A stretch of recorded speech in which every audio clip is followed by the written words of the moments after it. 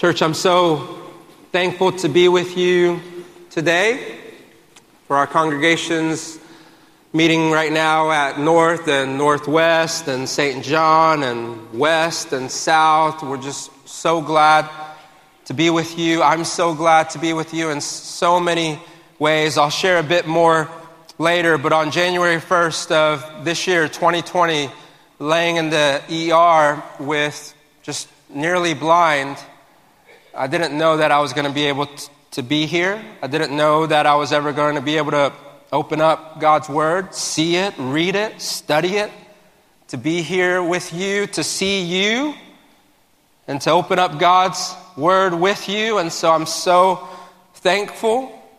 Jesus has largely healed me through the prayers of so many of you, through the prayers of so many of God's people. Like 90% of my vision is back. Just kind of this top portion of my field of vision is out. But as I was thinking about it, I thought to myself, a lot of you just kind of do it to yourselves anyways when you wear baseball caps, right? And I've always had this big old head and I can never get away with wearing baseball caps. And so God's been showing me what it's like to wear one. And I guess he didn't want me to miss out. But joking aside, if you think about it, will you please pray for me? Will you please pray that God would continue to heal me and heal me all the way so that I could see clearly. But if not, at least in this lifetime, that God would give me the faith to trust His grace that is sufficient. We're going to be back in the Gospel of Matthew today. Matthew has been showing us more than anything. His main point and goal is this, that he wants to show us that Jesus, He is the one. That Jesus, He is the one. He's the Messiah that's been promised ever since the fall of man in Genesis chapter 3. He's the one that we've been waiting for. He's been showing us in numerous ways, all the way from back in Matthew chapter 1, through the genealogy of Jesus, through the ancestry of Jesus, through showing how Jesus is the fulfillment of Old Testament prophecies, through showing us how God the Father Himself saying, "This is my beloved Son, this is Him. He's the one you've been waiting for. He's my Son in whom I am well pleased." Through Him defeating Satan and resisting Satan's temptations, through the words of Jesus, through His Sermon on the Mount, through the works of Jesus, through His healing and miracles. Over and over and over again, Matthew has been faithfully showing us that Jesus, He is the one. He is the one. And then in Matthew chapter 10, Jesus warns His disciples that when they go and declare this good news, that Jesus is the one, that the promised one is finally here, that many will reject them. That many will reject Jesus and this great news. And so, in light of Jesus' warning, we should be expecting some negative responses coming, right? But the first negative response that Matthew is going to show us will come from the least likely of people. Let's read together Matthew chapter 11 today. It says, when Jesus had finished instructing His 12 disciples, He went on from there to teach and preach in their cities. And so after Jesus sends His disciples out on their mission, even before they finish their mission, Jesus goes and joins them in their mission. Isn't that comforting to know? He even does that with us today. Verse 2, Now when John heard in prison about the deeds of the Christ, he sent word by his disciples and said to him, Are you the one? Are you the one who is to come, or shall we look for another? And Jesus answered them, Go and tell John what you hear and see. The blind receive their sight, and the lame walk. Lepers are cleansed, and the deaf hear. And the dead are raised up, and the poor have good news preached to them. And blessed is the one who is not offended by me. As they went away, Jesus began to speak to the crowds concerning John. What did you go out into the wilderness to see? A reed shaken by the wind? What then did you go out to see? A man dressed in soft clothing? Behold, those who wear soft clothing are in kings' houses. What then did you go out to see? A prophet? Yes, I tell you, and more than a prophet. This is he of whom it is written, behold, I send my messenger before your face, who will prepare your way before you. Truly I say to you, among those born of women, there has arisen no one greater than John the Baptist. Yet the one who is least in the kingdom of heaven is greater than he. All right, so what's happening here? Let's work backwards. Let's work backwards and look quickly at verses 7 through 11 to see what Jesus has to say about John the Baptist. Jesus asks the crowd in verses 7 and 8, what did you go out into the wilderness to see? It takes effort to go out into the wilderness. Why did you do it? He's saying you didn't go out to see somebody that's weak and wishy-washy like a reed in the wind, right? You didn't go out to see somebody in soft clothing whose voice and opinion could be bought and influenced by the king's wealth. He's saying, no, you went out to see and hear from a prophet of God. In verses 9 and 10, Jesus says, but John's not only a prophet. He's not only a prophet, he's the fulfillment of prophecy. And so he's more than a prophet. The prophecy of Malachi 3:1, where it says he's the promised messenger that will prepare the way for Jesus. He is the forerunner for Jesus. And listen to this. Jesus says in verse 11 that John is the greatest one born of women. That is to say that if you measure people by their own level of righteousness, that John the Baptist, he would be number one. He would be number one, which is the reason why Jesus also says that the one who is least in the kingdom of heaven is greater than he. Because the only way that we can enter into God's kingdom is not by our own righteousness, as great as it might be. The only way we could enter is by Christ's righteousness. But this is some high praise from Jesus, right? Which is what makes verses 2 and 3 so shocking. Let's read verses 2 and 3 again. Now when John heard in prison the deeds of the Christ, who sent word by his disciples, he sent word by his disciples and said to Jesus, are you the one who is to come?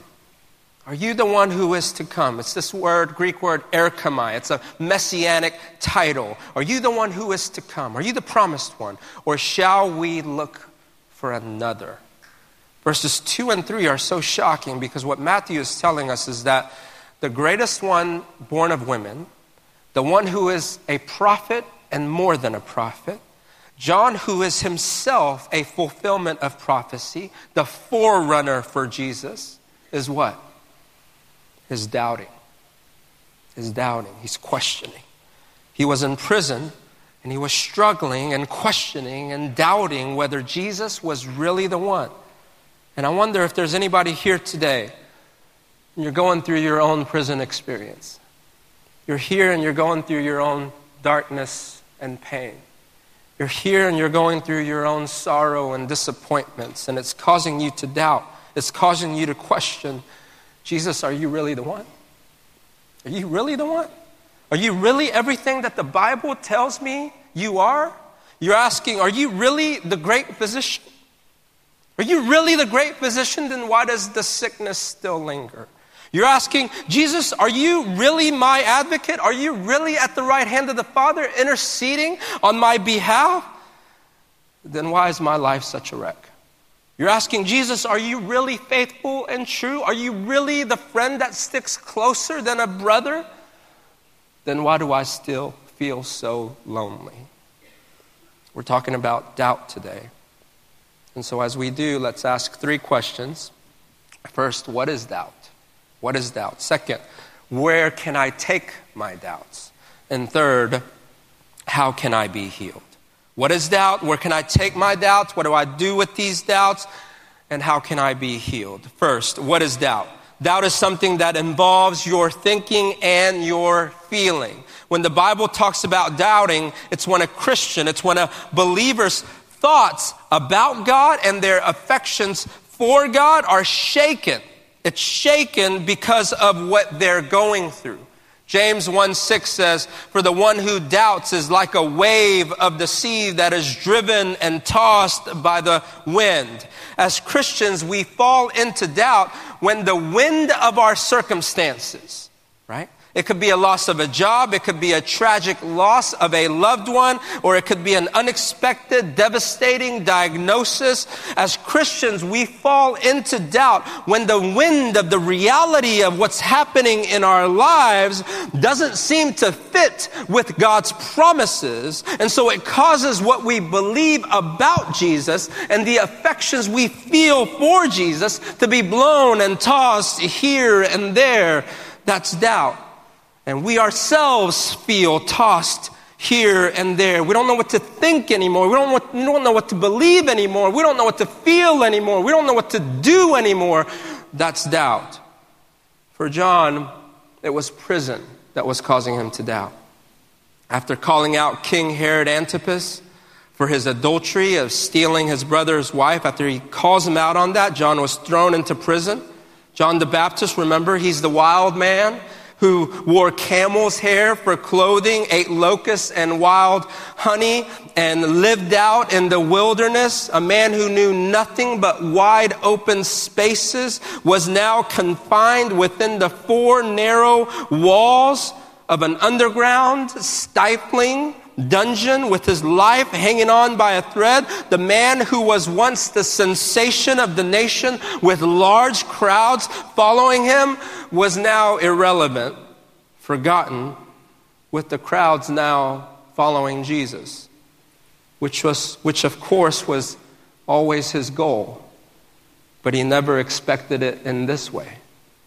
John had spent his whole life preaching the Old Testament promises that when the Messiah comes, when he finally comes, that he would bring judgment upon the wicked, that he would purify Israel. John knew the messianic promise that when the Messiah comes, it says he would set the captives free, right?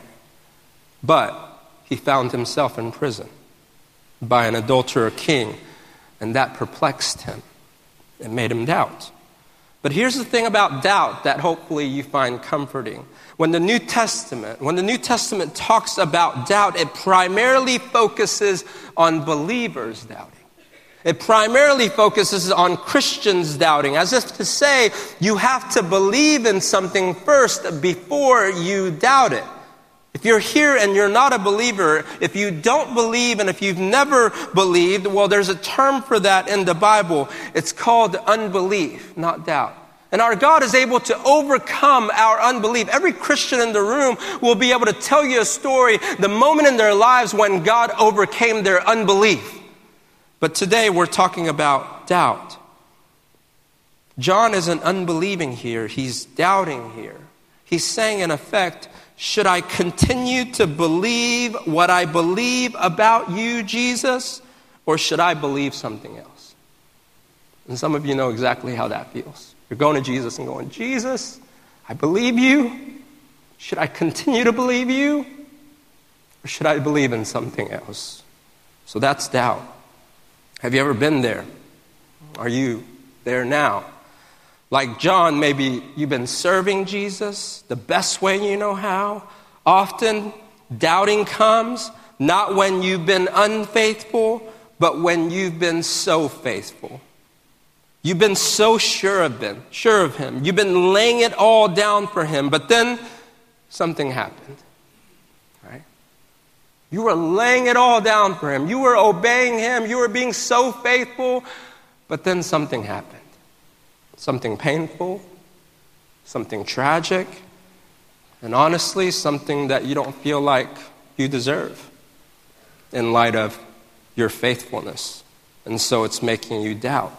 It's making you question, Jesus, are you the one? What do we do with this question? Where can I take my doubts? That's the next question. We learn from John here what to do with it. What did John do with his doubts? Well, he took it straight to Jesus, didn't he? John expressed his doubts. He didn't just stuff it and pretend everything is okay. You're going through something incredibly difficult and people are asking you how you're doing and you're like, I'm doing incredible. Jesus is amazing. But you're dying inside. That's not what John did. Take your doubts to Jesus. You won't disappoint him. Take your doubts to Jesus, you won't disappoint him. Think about this. Did Jesus say all those incredible things about John before his doubting or after his doubting? Before or after? After. And isn't it incredible? John's disciples track Jesus down to tell him, look, John is in prison and he's really struggling and he wants to know Jesus. Are you really the one? And after hearing about John's doubts, Jesus just gushes all over him. You won't change the way that Jesus feels about you with your doubts. He's crazy about you, don't you see? You're not going to frustrate Jesus with your doubts. In fact, you'll make him so happy that you brought it to him. That you found it trustworthy to take the most vulnerable parts of you and to say, Jesus, this is what I'm going through. So take your doubts to Jesus. But John is teaching us something else about the way that we take our doubts to Jesus. Look at what John is asking. John asks, Jesus, are you the one? Why is this so incredible?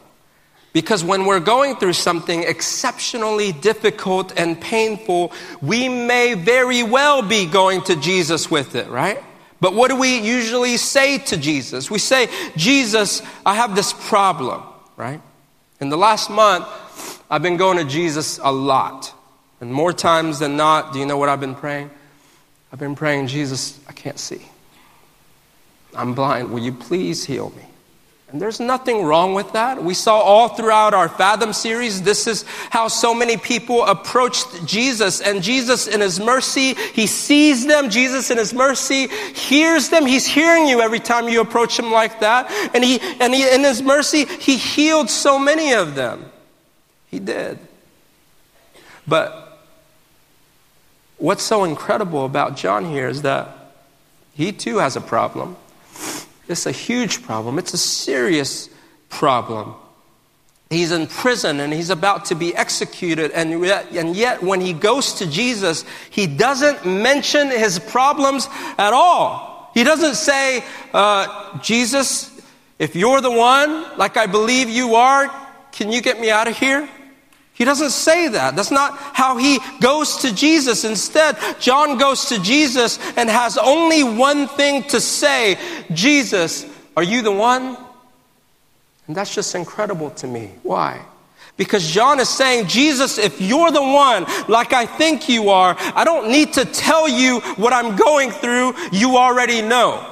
John is saying, Jesus, if you're the one, you not only know what I'm going through, but you're in charge of what I'm going through. You know what you're doing. John is saying, Jesus, if you're the one, you know what I need even before I ask it. John is saying, the only thing that matters to me with an impending execution date is this. Jesus, are you the one? Because if you are, I can make it through. I can make it through this and anything else you have for me.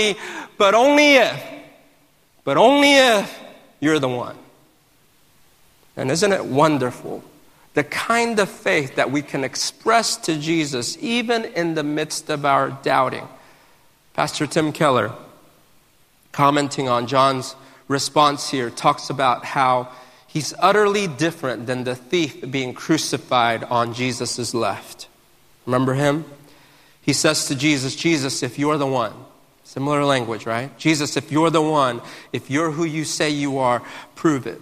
Prove it by getting us out of here. The thief is saying, if you're the one, prove it by solving my problem. But John is saying, if you're the one, you decide what's right for me to go through and not go through. And if you're the one, I'll make it through. You see, what the thief is doing and what we do sometimes is to say, Jesus, will you do this for me? Will you fix this? Will you get me out of this? Then I'll know you're the one. Then I'll give my life to you. But that's coming to Jesus with conditions, isn't it? But if he's really the one, we don't get to go to him with conditions. If he's really the one, he rules and he reigns and he knows exactly what he's doing in your life, your circumstances, your life events, even the painful ones. If Jesus really is the one, we don't get to go to Jesus saying, I know what my life needs to look like. Jesus, I have a plan for my life. And what's happening in my life doesn't fit with that plan. And so if you're the one, will you fix it? No, that's nonsensical, don't you see? If he's the one, he's in charge, not us. He knows what your life needs, not you. He's the one with the plan, not us. In fact, for John, we know that his circumstances aren't going to get any better. They got worse. John's going to be beheaded. And it may be the same for us. Our circumstances in this life may never get better. Jesus might not answer your prayers the way that you want him to. But the question still remains, is he the one? Is he the one? Is he really in charge? Does he uphold all things by the word of his power? And so our greatest hope in the midst of our doubting is not found in saying, Jesus, if you're the one, fix it. But it's found in going to Jesus and saying, Jesus, show me you're the one. And if you are, I can get through this and anything else you have for me. This posture is exactly what Jesus is talking about in verse 6, where he says, and blessed, happy. Blessed is the one who is not offended by me. Church, don't be offended. Don't be offended by how Jesus has written your story. He's the author. He's the perfecter of your faith. Church, don't be offended by the chapters that Jesus has determined to interweave into your story. Don't be offended that he has entrusted to you certain pains and certain sorrows and certain life experiences. Remember, Jesus isn't asking you to endure anything that he hasn't endured himself. I feel like all of us, including myself, maybe especially myself, I want Jesus. I really do. I want Jesus. You know what else I want? I also want my nice little life. Right? We want Jesus, we really do, but we also want our nice little lives. But Jesus, in order for him to come into our lives, what did he have to do? He had to give up his nice little life. Jesus gave up his nice life to come into yours. And so are you willing to give up your nice little life to come into his? If Jesus is the one, if he's truly the one, he has a story for you that maybe you would have never chosen for yourself. Right? But it's a story that will shine like the sun throughout all eternity. Don't be offended by the story that he's entrusted to you. And so we're already into it, but how can we be healed from our doubts? We've already talked about the major ways. You take your doubts to Jesus. And if he's the one, trust that he has a better story for you. Don't be offended by him. But let's look further at Jesus' response to John to see other tangible and practical ways that Jesus heals our doubts when we bring it to him. What's Jesus' response to John? Verse 4. And Jesus answered them, go and tell John what you hear and see. The blind receive their sight, and the lame walk. Lepers are cleansed, and the deaf hear, and the dead are raised up, and the poor have good news preached to them. What are we seeing here? What we're seeing here is that for our doubts to be healed, we can't just hear about Jesus. Verse 2 says, now when John heard in prison about the deeds of the Christ, John had been hearing about Jesus, but that wasn't enough to dispel his doubts. John needed to hear from Jesus.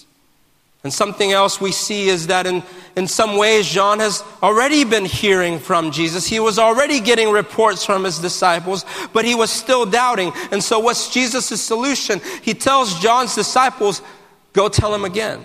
Go tell them again what you hear and see. And if you read this account in Luke chapter 7, what happens here, right then and there, as John's disciples are talking to Jesus, right then and there, a flurry of people with diseases and plagues and evil spirits, they come to Jesus. And right then and there, a bunch of blind people come to Jesus, and Jesus heals them all right in front of John's disciples. And he tells them, this is for John.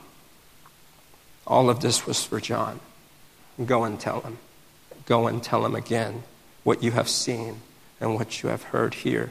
What we're seeing here is that we can't just hear from Jesus once, but we have to hear from him over and over again. What Jesus is showing us here is that it's going to take more than one touch. It's going to take more than one encounter with Jesus to heal us of our doubts. That's the nature of the darkness and the hardness of the hearts that we have. Too many of us are trying to run on the fumes of our once upon a time meeting with Jesus. Too many of us are trying to run on the fumes of being in the Word 2 weeks ago. We're trying to run on the fumes of attending worship twice a month, as powerful as those times might have been, to dispel our everyday struggles. But everyday struggles can only be healed by everyday meeting with Jesus. As regularly as you struggle, as regularly as you doubt, regularly go meet with him. He loves to meet with you in prayer, in the Word, in worship. That's where healing is found. What else? Look at what Jesus tells John's disciples to tell him. He tells them to tell John that the blind receive their sight, and the lame walk, lepers are cleansed, and the deaf hear, and the dead are raised, and the poor have the good news preached to them. Jesus is quoting prophecy here. Why does Jesus want John to hear this? Well, first of all, he's quoting this messianic prophecy found in Isaiah to tell John, I am the one. Your question, am I the one? I am the one. I am the Messiah. I'm fulfilling all the messianic prophecies. But I think another reason why Jesus wants John to know what he's doing is so that John would know and be reassured that in that very moment, Jesus was working. As John is in prison and facing execution, for us, as the pain lingers and as the weight doesn't lift, Jesus wants to reassure you that he is a Messiah that is at work. Often in the midst of our pain, right?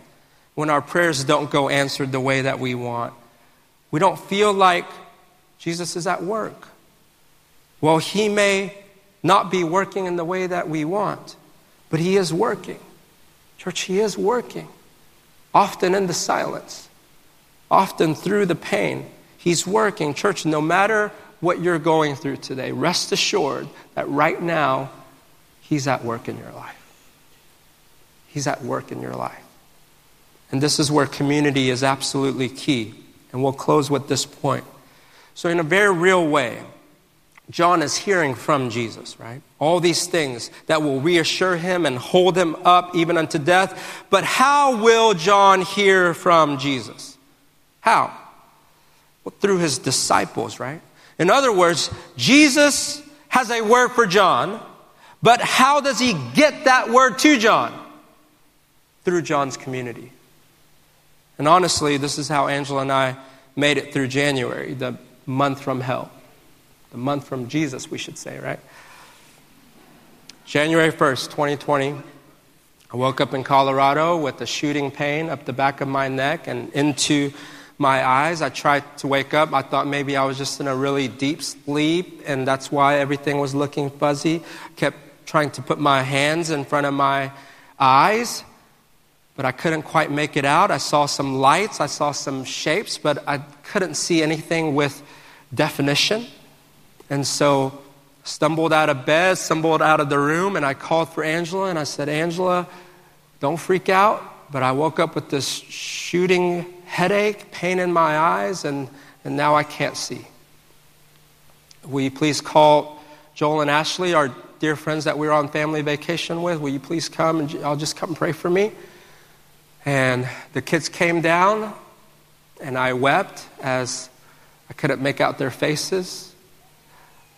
I try to get one last imprint of their faces in my mind. I didn't know if this blindness was going to be for good or what. I was just trying to get one last imprint of their faces in my mind. And I just couldn't. I couldn't. And I was panicking in my heart. I just felt like it was just going to jump out of my chest. And I promise you, without this text, without this sermon in mind, my prayer was, Jesus, if you're not real, I'm not going to make it. I'm not going to make it. Jesus, if you're not who you say you are, I can't make it through blindness. I called Kevin, I called Matt, and they prayed for me. I couldn't read anything, and so my friends would send me audio recordings of them praying for me. Aaron Ivey and his band literally sent me a recording of them singing over me. Friends would bring us dinner. We told the elders, they circled me, they laid their hands on me, they begged God for God to hear me. Friends drove me around from CT scans to MRIs. My doctor was praying for me. When all of a sudden I would just jolt up in the middle of the night with my heart pounding out of fear that, is this rest of my life? Is this really happening? Am I going to be blind for the rest of my life? Angela would just hold me and she would pray truth over me. I kept calling my dad. My mom's passed away. She's with Jesus. I kept calling my dad just to hear his voice, him praying over me, always in Korean because he said it was more powerful that way. And as a side note for the dads in the room, foster your relationship with your kids in such a way. Love them, serve them, pray for them in such a way that even when they're 41 years old and they're going through something hard, that they long to just call you so that they could hear you. Just pray over them, God's promises and His blessings. In the midst of me doubting, my community, my church, my dear friends and family, they kept praying and reminding Angela and me over and over and over again the fact that Jesus is on His throne, that He's in charge, He's ruling, He's reigning, that we can trust Him. No church that compared to what many of you are going through, what I'm going through is not much. I know that. But it's the scariest thing that I've been through. And it's in those times that I need to hear from Jesus. In the hardest times, the hardest things that you'll go through, you need a word from Jesus. Without it, you won't make it. But church, listen, oftentimes that word that Jesus has for you, it comes through His church. It comes through your community. And as that community, as the church of God, we need to pay attention to that. We need to pay attention to the people all around us that are in pain, that are struggling, and therefore doubting, and therefore need to hear a word from Jesus. And He wants to give that word to them, but oftentimes that word is going to come through you to them, right? And so, church, let's be a church that reminds each other that our Jesus, He is who He says He is, that He's on the throne, that He's sovereign, that He's absolutely reigning and in control. Let's be a church that surrounds each other to comfort each other, that if He's the one, that we can trust Him with our stories, that we need not be offended by Him. Let's be a church that relentlessly pursues and serves those who are in pain, those who are doubting and feeling abandoned and alone, to say, our Jesus, He is the one. And He is working. Friend, you may not feel like He's working in the way that you want. He may not be answering your prayers in the way that you're asking. And I'm so sorry for that. But have no doubt, rest assured, He is working exactly in the way that you need. He's our God who keeps His promises. He makes the blind to see. He makes the blind to see. I can testify to that. He makes the lame to walk. He makes the deaf to hear. He even raises the dead. He cares about the poor and lonely, and He brings the gospel to them. And so surely He cares for you. He cares for you. Surely we can trust Him. Church, whatever you're going through today, whatever you're going through, if Jesus is the one, and He is. You're going to make it through. You're going to make it. You're going to make it through today. Whatever he has for you. You're going to make it through tomorrow. Whatever he has for you. And the day after that, the day after that. Until you see him face to face. And you're able to say, it was all worth it. Jesus, you're worth it. Jesus, you're better than my plans. Jesus, you're better than all my hopes and aspirations. You have written for me a story that I would have never dreamt of.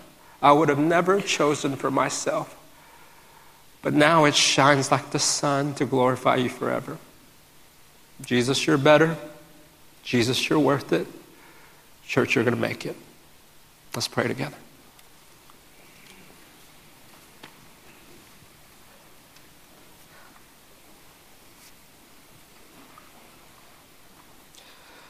Father, we thank you for your Son.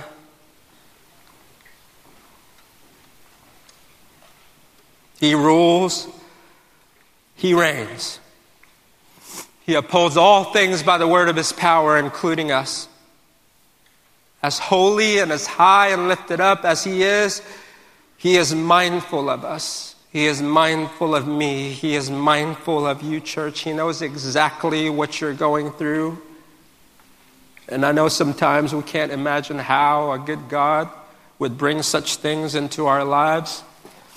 And yet in the mystery of things, his ways are higher than our ways. His thoughts are above our thoughts. He is unlike us. And that's good news.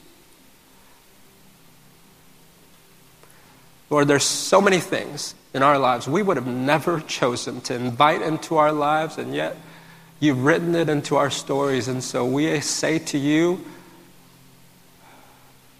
even in the midst of doubt, but in the faith that you supply, that we trust you. We trust you, Lord.